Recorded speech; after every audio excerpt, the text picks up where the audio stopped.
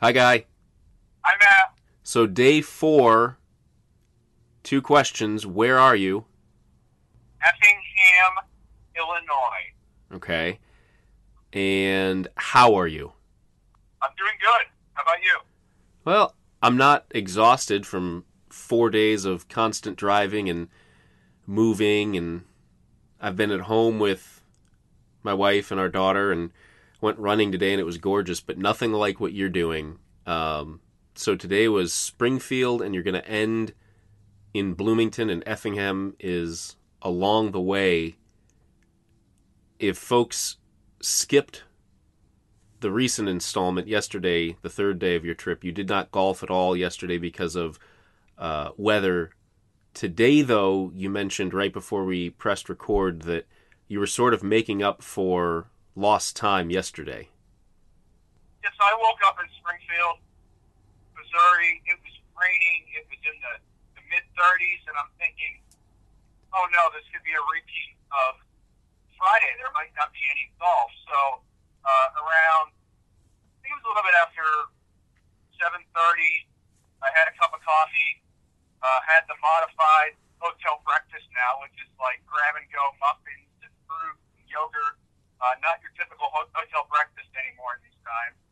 And went running. I did about a 5 mile run on a trail called the Frisco Highline Trail, which is part of the Ozarks Greenway. And it was damp and dreary, and like I said, in the mid 30s, and the rain had just passed. And my back locked up at the end of the run. I was in shorts and just a light long sleeve shirt. Got in the car, got back to the hotel, showered. Was thinking, what type of Springfield thing could I do in the lieu of golf? I found out that the Bass Pro Shop headquarters are in Springfield. Johnny Moore's his empire started there, and I was going to go to that because they're still open. And on my way to there, I saw a sign for the Bill and Payne Stewart golf course. So I pulled off. I was just going to go and check it out and see what it looked like. Approach it, see that the gate was open. I walked in. There was somebody working in the pro shop. There was nobody out on the course. I said, "You open?" They said, "Yep, we're open." So I paid, sanitized, and walked 9. It was really damp and dreary. Kind of cool. They had Bermuda grass. It was dormant Bermuda grass fairways, bent grass green. So it was an awesome color contrast. The first hole went fine. Second hole, a long par 5. Hit a 4-iron bad. You can feel that, in your hand when you don't hit it on the sweet spot. It's cold out. And I'm thinking, what am I doing out here? I'm the only idiot out on this course. And I walked up towards the green, and the coffee started kicking in. I started warming up. I had some layers on. I had a stocking cap on. And I kept going, and it was a lovely mid-morning round. It was the first time, Matt, I had ever played a Perry Maxwell designed golf course. Oh. So Perry and Press Maxwell designed what was then called Grandview Municipal Golf Course for the city of Springfield in the late 1940s. The name changed. I'm not exactly sure when the name changed over to honor the late Payne Stewart and his father Bill. But it was my first time ever playing a Perry Maxwell designed golf course, and it's really the only Maxwell work that I had ever seen was I've been at Augusta National, where he did some work after Alistair McKenzie. Mm-hmm. For those listening who don't know, Perry Maxwell is one of the renowned. He's kind of like a post-Golden Age architect. He was really one of the few bridges between the Golden Age people that we talk about and Robert Trent Jones and what happened in the 60s and 70s. And Perry Maxwell designed a number of gems. I drove through Tulsa, Oklahoma yesterday. Southern Hills is there. That's one of his gems. Mm-hmm. Prairie Dunes in Kansas. Old Town Club in Winston-Salem, North Carolina. I had actually gone jogging on the perimeter of Old Town Club because that's a mile and a half from the Grayling Conference Center where the Gent Business Institute is. So Yep. I could tell that Perry Maxwell had a pretty special piece of land to work with in Winston-Salem. And I will say in Springfield, he also had a special piece of land. And you could tell that it was a Perry Maxwell design. There weren't a lot of trees. It wasn't cluttered. The rounding was great. It was only $20 to walk in on a weekend morning. The people of Springfield are really lucky to have the Bill and Payne Stewart golf course. And what a phenomenal way to start the day. Like I said, Bermuda grass, so that was pretty cool to play on dormant Bermuda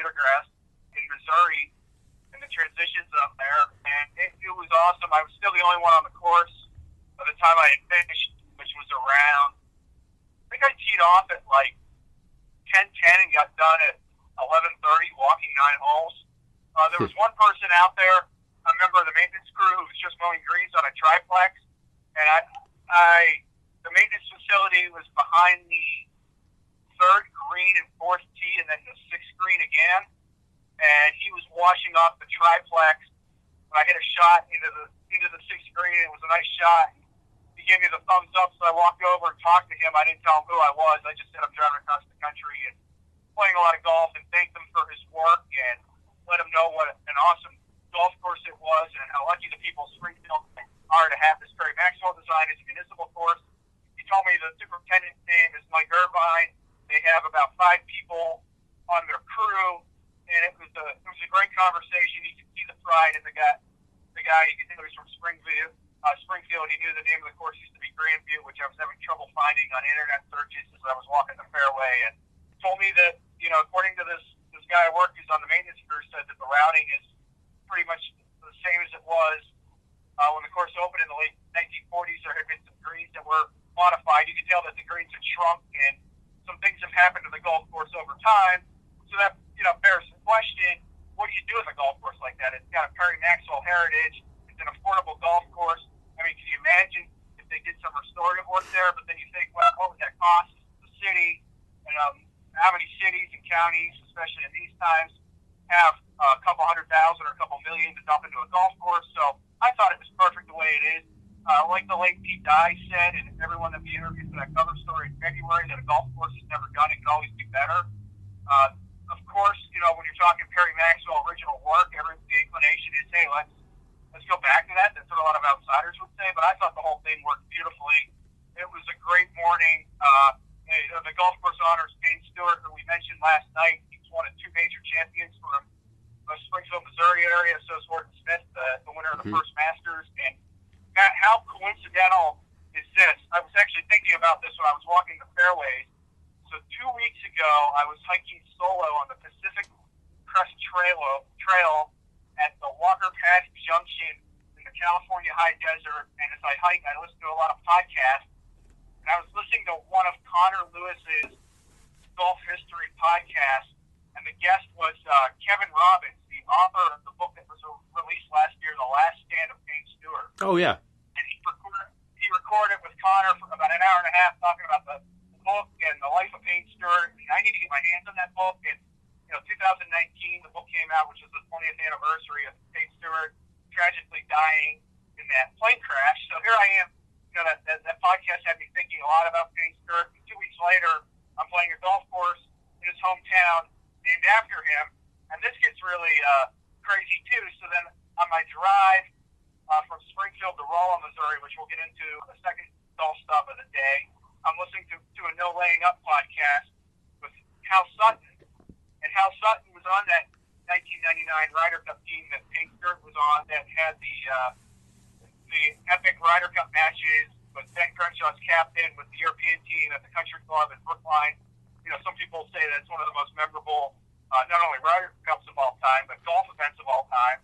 And Hal Sutton was telling some Payne Stewart stories on the podcast, too. So Payne Stewart was kind of in my mind for the last 2 weeks, and he was prominent on my mind today. And it was cool to play a golf course in his honor. In the clubhouse, there was a plaque for him, some memorabilia.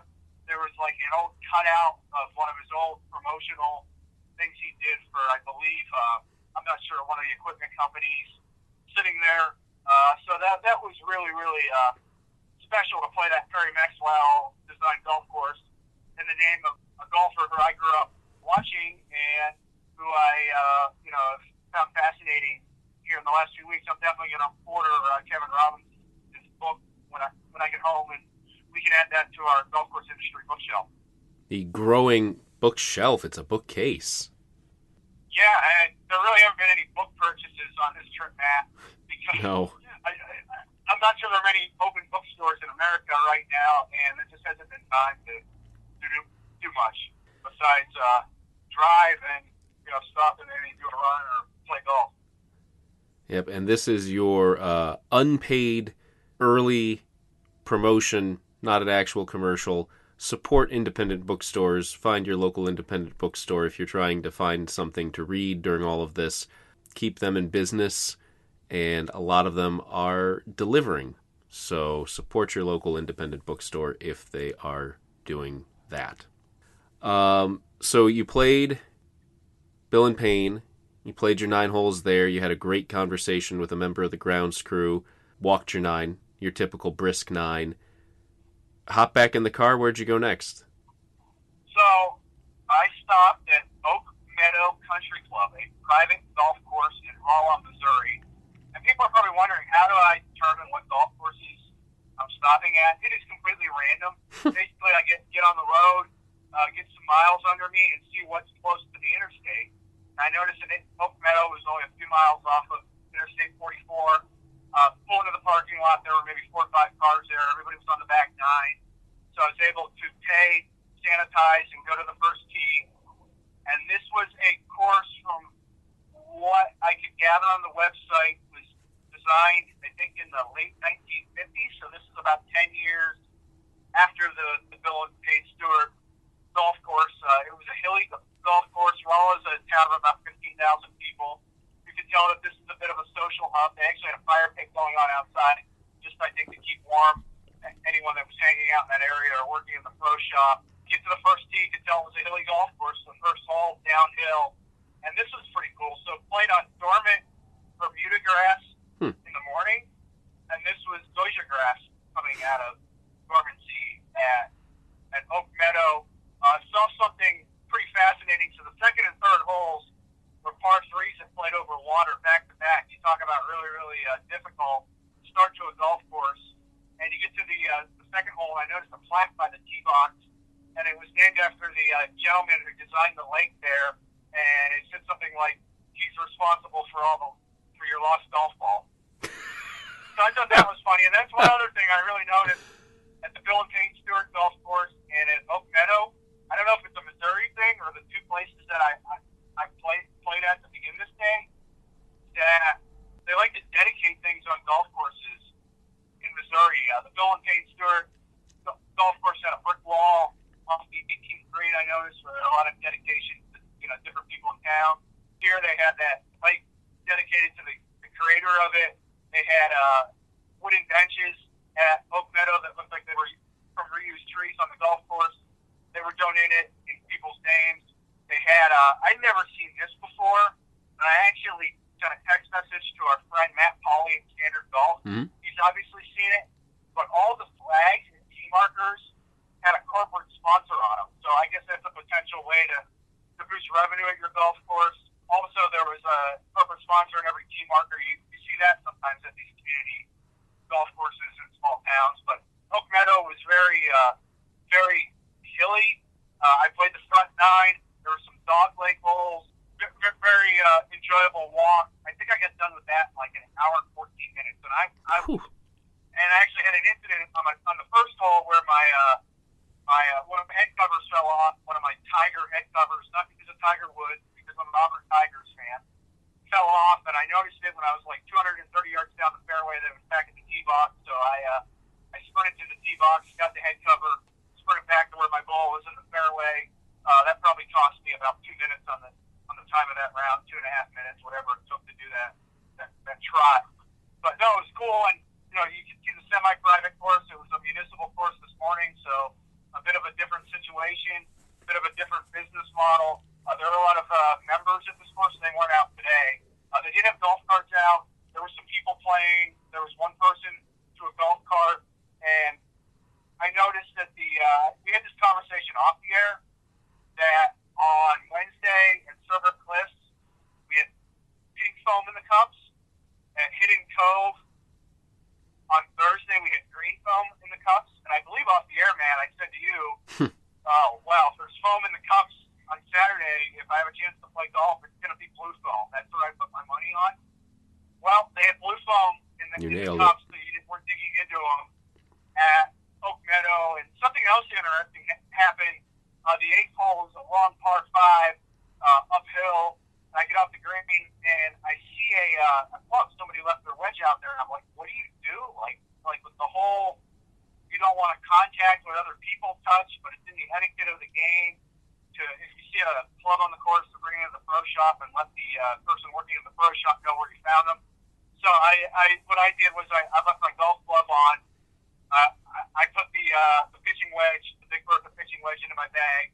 And as I got off 9, I went to the pro shop, and I kept my glove on the whole time and handed it to them in the pro shop. And hopefully, if you're playing Oak Meadow Country Club in Rolla, Missouri on April 4th, 2020 and lost a pitching wedge, it's in the clubhouse. So there you go. We're doing our golfer duty right now. But no, it was an enjoyable afternoon round, and I really thought that the day was done after that. That was going to be my only 9. Started drive St. Louis. So yeah, you're two rounds in. You've played 18 holes at this point on 2 different courses. You keep driving, and you just said, "What the heck? Just make it a 27-hole day." Yep. So I looked on my phone, the golf nearby function on Apple Maps. Wanted to find something that was not too far off of Interstate 44, so I was really, really getting the urge again. I'm like, how many times am I going to get to do this? No regrets, right, Matt? This might be the only time that Sure. I ever take a trip like this. I didn't get to play any golf on Friday. It was actually getting into the low to mid-40s at that point. There was no wind, so for me, coming from Northeast Ohio, that's pretty good golf weather. That's something that's not intolerable. If you're from the South or the transition zone like Missouri is, maybe you think that's not a day you want to go out and play golf. But I actually like kind of going out on the damp, dreary days where the temperatures are in the high 30s to low 40s because I know that the golf courses aren't going to be crowded and that I can handle the cold weather, so I can actually play quicker. So I do the golf nearby and type in, and I'm about maybe 20 to 20 miles outside St. Louis at this point, the west suburbs, and stop Pedley Farms. So I'm like, okay, 2 miles up the interstate. I'll go check this out. I get off the interstate, go up a hill, start seeing some 400 or 500, $600 something homes, maybe even more than that. Pull in, see a nice paved parking lot, see about 8 cars in there, see a bunch of carts lined up, see a nice clubhouse, and I realized that this is a completely contrasting golf experience to any of the other ones I've had on the trip. So, Pedley Farms opened in 1998 on a former dairy farm, this very expansive property in the St. Louis suburb. So I go to the clubhouse, and I'm thinking, what am I going to do? And I asked them, and this was around 5 o'clock, 4:30. I said, hey, can I get on and play 9? They said, sure. I said, can I walk 9? They go, you can, but not many people do it. I said, okay, well, what was one of my rules, Matt? Why am I blanking on your rules? Walk? I said No. I was only going to walk. Oh, But yeah, it then was I walk. realized that I was in a high-end daily fee course. There's some houses there, built in the late 1990s. Kind of pressed for time because you could tell that I was going to be the last one on the course. So I didn't want to keep anyone working there hard, late. And also I needed to get on with this trip. This is complete bonus golf at this point. So I decided to take a cart because I just knew it would get me through there quicker. It was a fun experience, completely contrasting, like I said, to the 6 other golf experiences I had. If you go back to when I landed in California 2.5 weeks ago at Rustic Canyon, and then with Charter Golf Club golf course 2 weeks ago, and then the courses here on this drive home, designed by, and Matt, this is another coincidence, whose golf course architecture firm did we visit about 5 weeks ago? Gosh, has it been 5 weeks ago that we visited Yep. Sean and Steve, and obviously Art's not doing a lot there anymore. Yep, this was an Arthur Hills design. Wow. 1998, Suburban, St. Louis. So, I mean, kind of interesting after spending all that time with Steve Forrest and Sean Smith Yeah. at the estate sale and the closing of the Arthur Hills design firm office. They're moving into home offices. We talked about a lot of things with them, including what it was like during the boom years. So if you think about it, this golf course, an expansive, fairly lavish daily fee golf course, Pedley Farms in suburban St. Louis, was built during those peak times, and those were probably the days where there were 10, 11 architects working in that office. Oh, at least. So that office that we were in housed the plans for the golf course that I did the bonus 9 at today in St. Louis. And this was Zoysia grass fairways. You could tell pretty intricate maintenance. You could tell it was a popular golf course because there were at least a dozen people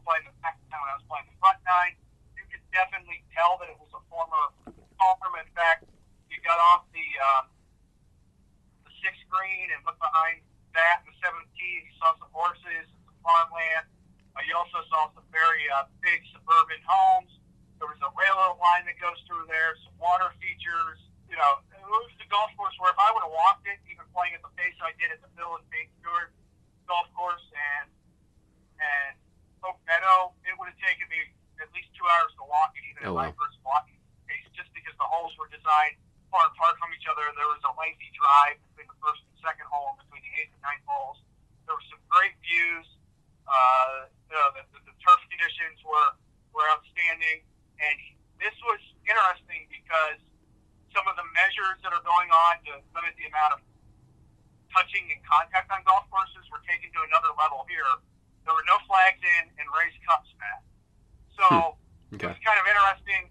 Get to the first fairway, and you're like, what the heck's going on? And then it hit me. I'm like, okay, I've seen on social media that some golf courses are even removing flags, and this was one of them that had done that, and you kind of just hit for the middle of the green and trust your yardage. But the thing that made it interesting was you couldn't tell what the wind was doing, or, you know, I'm trying to breathe through it. I'm not putting a lot of thought into any of my shots on this trip. It's kind of hit and go. I'm not really reading putts. I'm not going to the practice green and hitting some putts. I'm not even really taking practice swings. Just get up to the ball and hit it.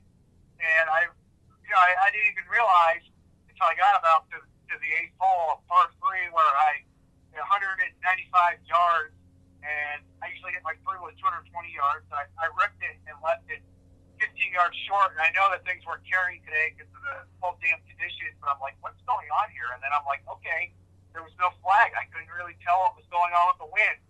But you just shoot at the center of the green. Some of the fairways you could tell where the raised cup was.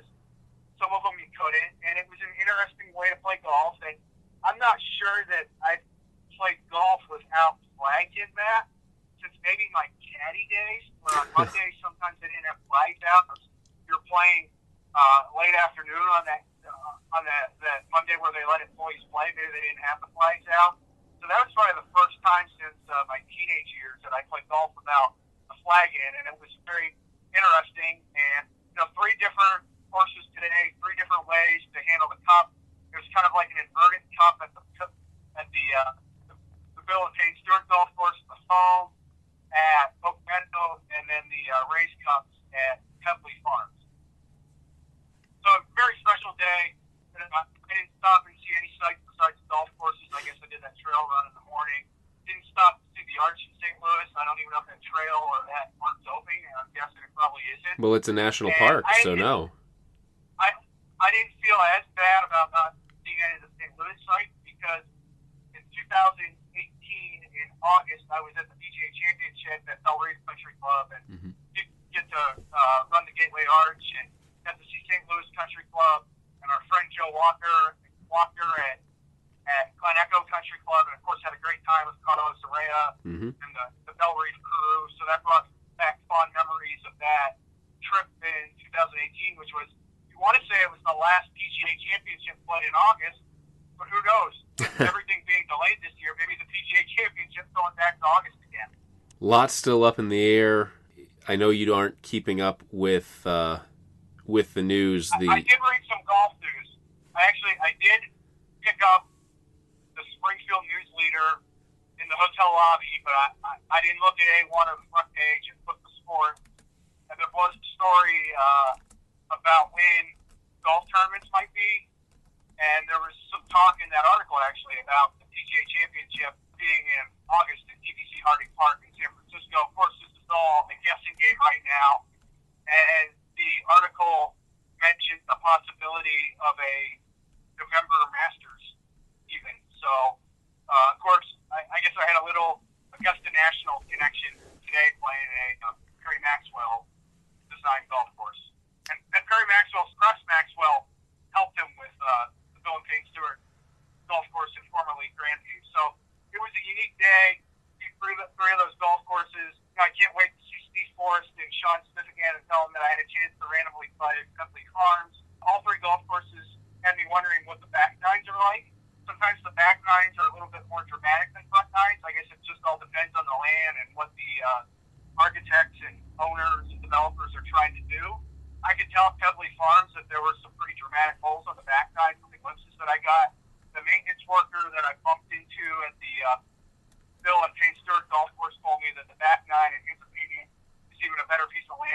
9 that I experienced. So, that's kind of the odd thing. You know that you have to stop after 9 because you want to get going and take off some miles driving and to the next golf course. So who knows if I'll ever get back to these golf courses. There's probably a better chance of me getting back to Missouri than there is some of the remote parts of Arizona that I was in where I played some golf on Wednesday and Thursday.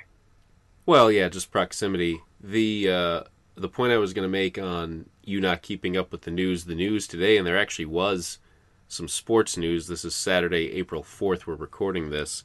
Donald Trump, around noon, had a call, I guess a conference call, with a bunch of the major sports commissioners, and Roger Goodell of the NFL, and Rob Manfred of Major League Baseball, and Gary Bettman of the NHL, Adam Silver of the NBA. But Jay Monahan and Michael Wan of the PGA and the LPGA Tour were both on the call. So there was that. Obviously, And that's kind of Yeah, go ahead, sir. That's kind of interesting. Sorry to interrupt. Yeah. That you bring up Mike Wan, because I was binge listening to some No Laying Up podcast on the drive today. And after the Hal Sutton podcast, there was one with Mike Wan talking about the logistics of potentially putting an LPGA schedule together. So sorry to interrupt. No. There, Matt. Well, and you and I have talked about this, obviously off the air, and even for going weeks back, is my thought.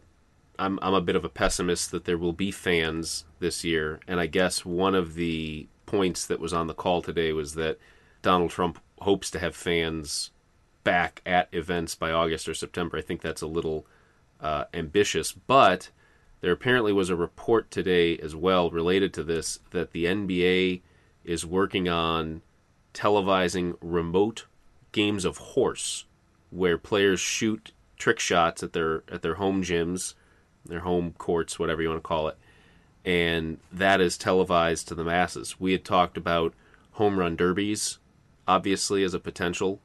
Those were on in the 50s and 60s.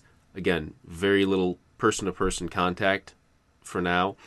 And we had talked about golf, whether it's match play or empty course tournaments. There's obviously the Phil and Tiger event going on in plans with Tom Brady and Peyton Manning. They could be ridiculous and fun. But it is not out of the realm of possibility to at least have some semblance of these events, maybe with a smaller field for logistics, and televise it, but just not with the galleries, not with the crowds. Yeah, this is kind of all a guessing game right now, Matt. Sure. But I've covered a lot of sports, my sports writing days, and so have you. And now we're involved in the golf industry, and I've been involved with golf since the 1994. My father took me to the U.S. Open at Oakmont. And my guess would be that golf would be one of the first to get rolling, because it's one where there's a lot of distance between the competitors. You could have a lot of distance between the volunteers and the officials that you need out there, and you could have a lot of distance between the camera operators and the announcers that you need out there. So my guess would be that when sports are ready to go again, that you'll see golf maybe out there before some of the other contact type sports. I would think so. Anything where whole teams are touching the same piece of equipment, like basketball or even baseball, certainly football, are a lot tougher to control. Golf, tennis, a little easier. If folks have not been keeping up to date, pro wrestling has been going on this entire time, taped in front of empty arenas. And I think WrestleMania is actually on tape going on right now as we record this, the first of 2 nights. So there are certainly a lot of interesting developments and templates being used. And I think you're right. I think golf is going to be, if not the first sport, because wrestling is scripted entertainment. It's still athletic pursuit. But I think golf is going to be the first actual sport probably to come back in any real proximity to what it normally is. And how cool would it be if there was some made-for-TV Shell's Wonderful World of Golf-style matches going on right now to fill all these content gaps? I would actually turn on a TV to watch those if they were able to somehow pull them off here with not any of the scheduled sporting events going on. There's definitely an opportunity for golf, if this drags on for a few months to provide some type of sports content that people haven't been able to see, because you just look at the nature of the game and you can go the entire time without touching your competitor. Mm-hmm. You don't need to touch your caddy.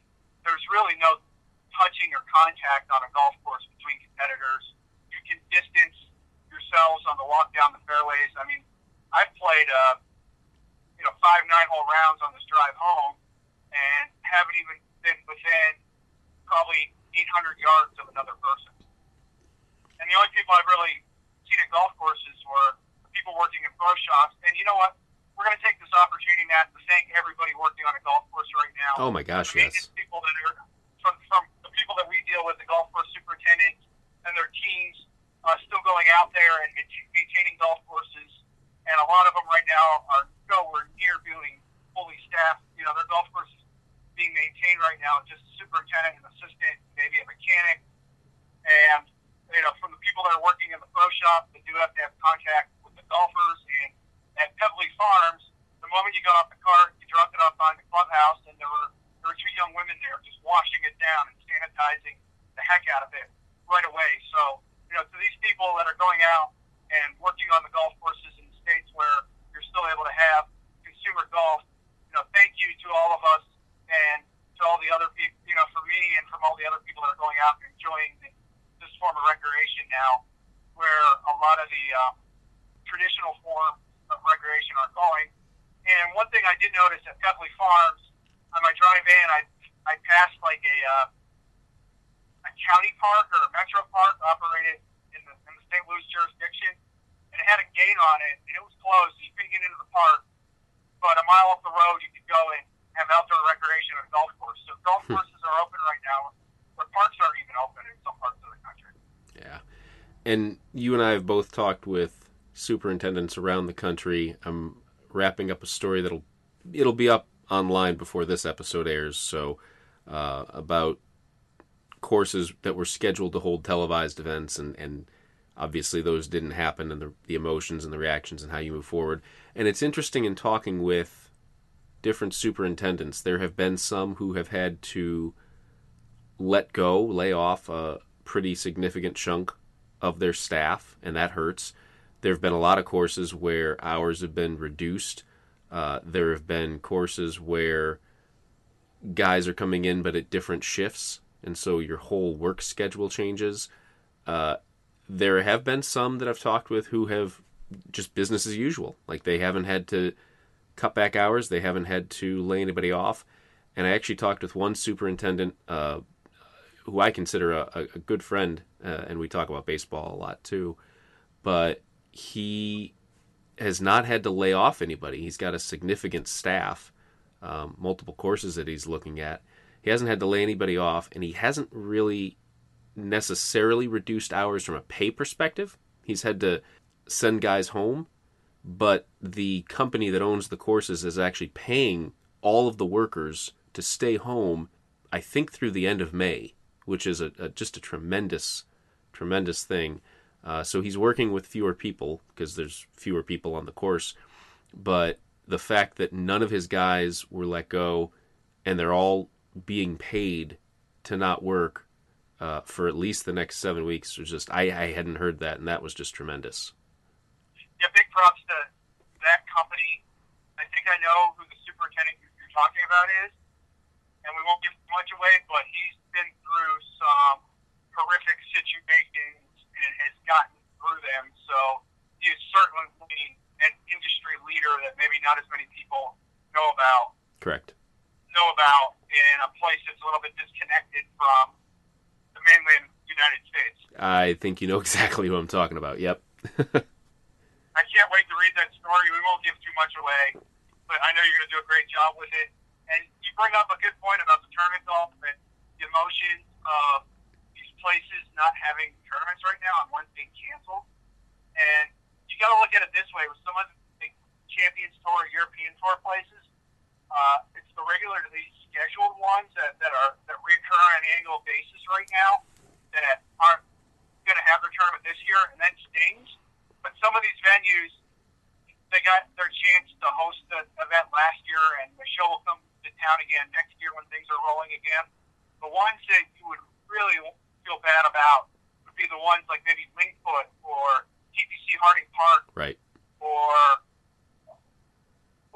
Champions Golf Club in Houston, where they're doing the U.S. Women's Open. These ones where it's a one-shot deal this year, and they may never get a chance to host something like that again. The superintendent and that crew, those are the ones that you really hope they find room for on the schedule. Although I did see in my email a news release from the USGA that now they're going to play the U.S. Women's Open in mid-December at Champions Golf Club in Houston. Chris Ortmeyer is the director there. I had a chance to play that golf course a few years ago at the NGA meeting, and that is a absolute perfect time to schedule the U.S. Women's Open. I think it's on the same weekend that the President's Cup was on in 2019, and that's that weekend. You know, and who knows how all the schedules are going to be, but that's on that weekend after all the college football championship games and before the NFL playoffs, and that's a great weekend when you're talking about getting exposure to women's golf and the LPGA and the great players that are out there. I would bet that the U.S. Women's Open, if everything goes off as planned now in mid-December, will have more eyeballs on it than if it were in late May when it was regularly scheduled 2 weeks before the U.S. Open. December 9th through 13th, I just looked it up, and yep. I know I was scheduled to go down there. That's a great weekend for that. Yeah. That'll be a humongous showcase for women's golf and our friend Chris Ortmeyer at Champions Golf Club. So, bravo to the USGA for picking that date, and hopefully it's able to be played. Yeah, I know I was scheduled. It'll be a little more tolerable. Well, mid-December will be a little more tolerable in Houston than oh my gosh. Too. Yeah, you had scheduled me to go down there at the end of this month originally, so I guess I'll go down on December 7th and 8th now. So there we go, if yep. That's still on. Yeah, and it'll be interesting because that's still show season and industry event season, and we'll have to get. I know we're kind of talking on air. We were going to send you down, and you were going to really give that event some great coverage, and we'll have to think about what we're going to do with that because that's going to be an awesome time to have it in a much better growing conditions in Houston, Texas than in late May. Yeah. To circle back from the second week of December through May back to the first week of April and to where you are right now, we've talked about your 27 holes today. We've talked about some other stuff going on around the country. I'm curious, as you're winding down this road trip, you've got a couple hours still ahead of you and then obviously all day tomorrow, but tomorrow's going to be a short drive from Bloomington, Indiana to Northeast Ohio. This is your last long day. Where are you just mentally and physically at this point? You've been driving for 4 straight days and pretty much in isolation, pretty much by yourself. I'm doing great. I'm worried about the people that have more pressing issues going on in the world than I do. I feel great. This is certainly a unique opportunity to be able to take a trip like this, and it's really going to be special.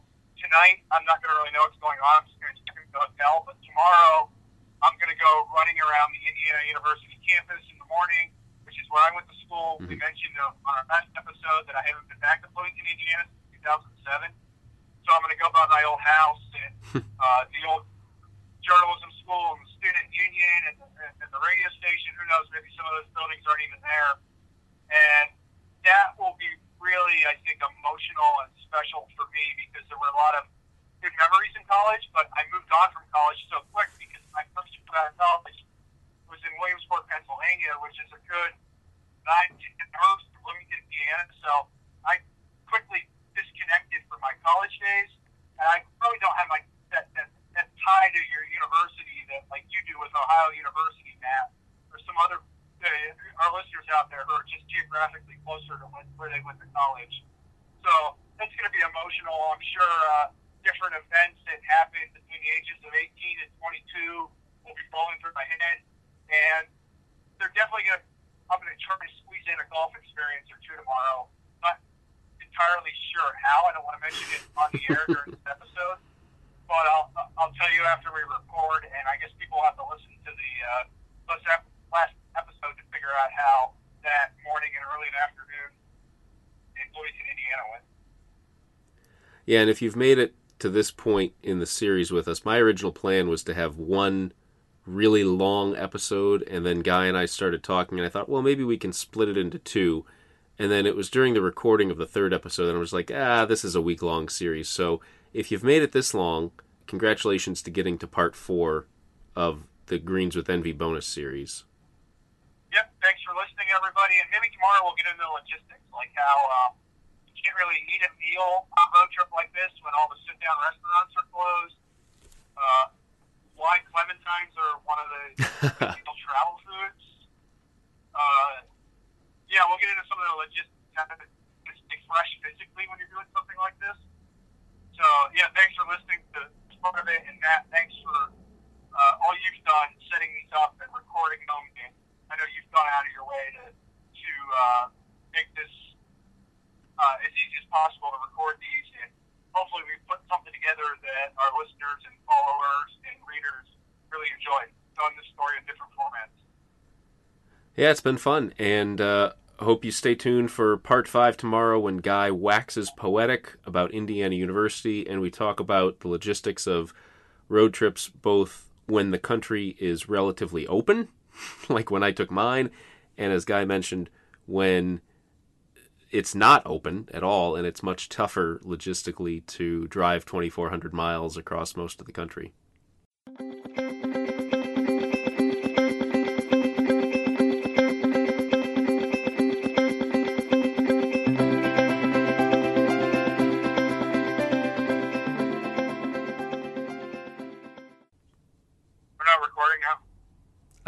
We can wrap up.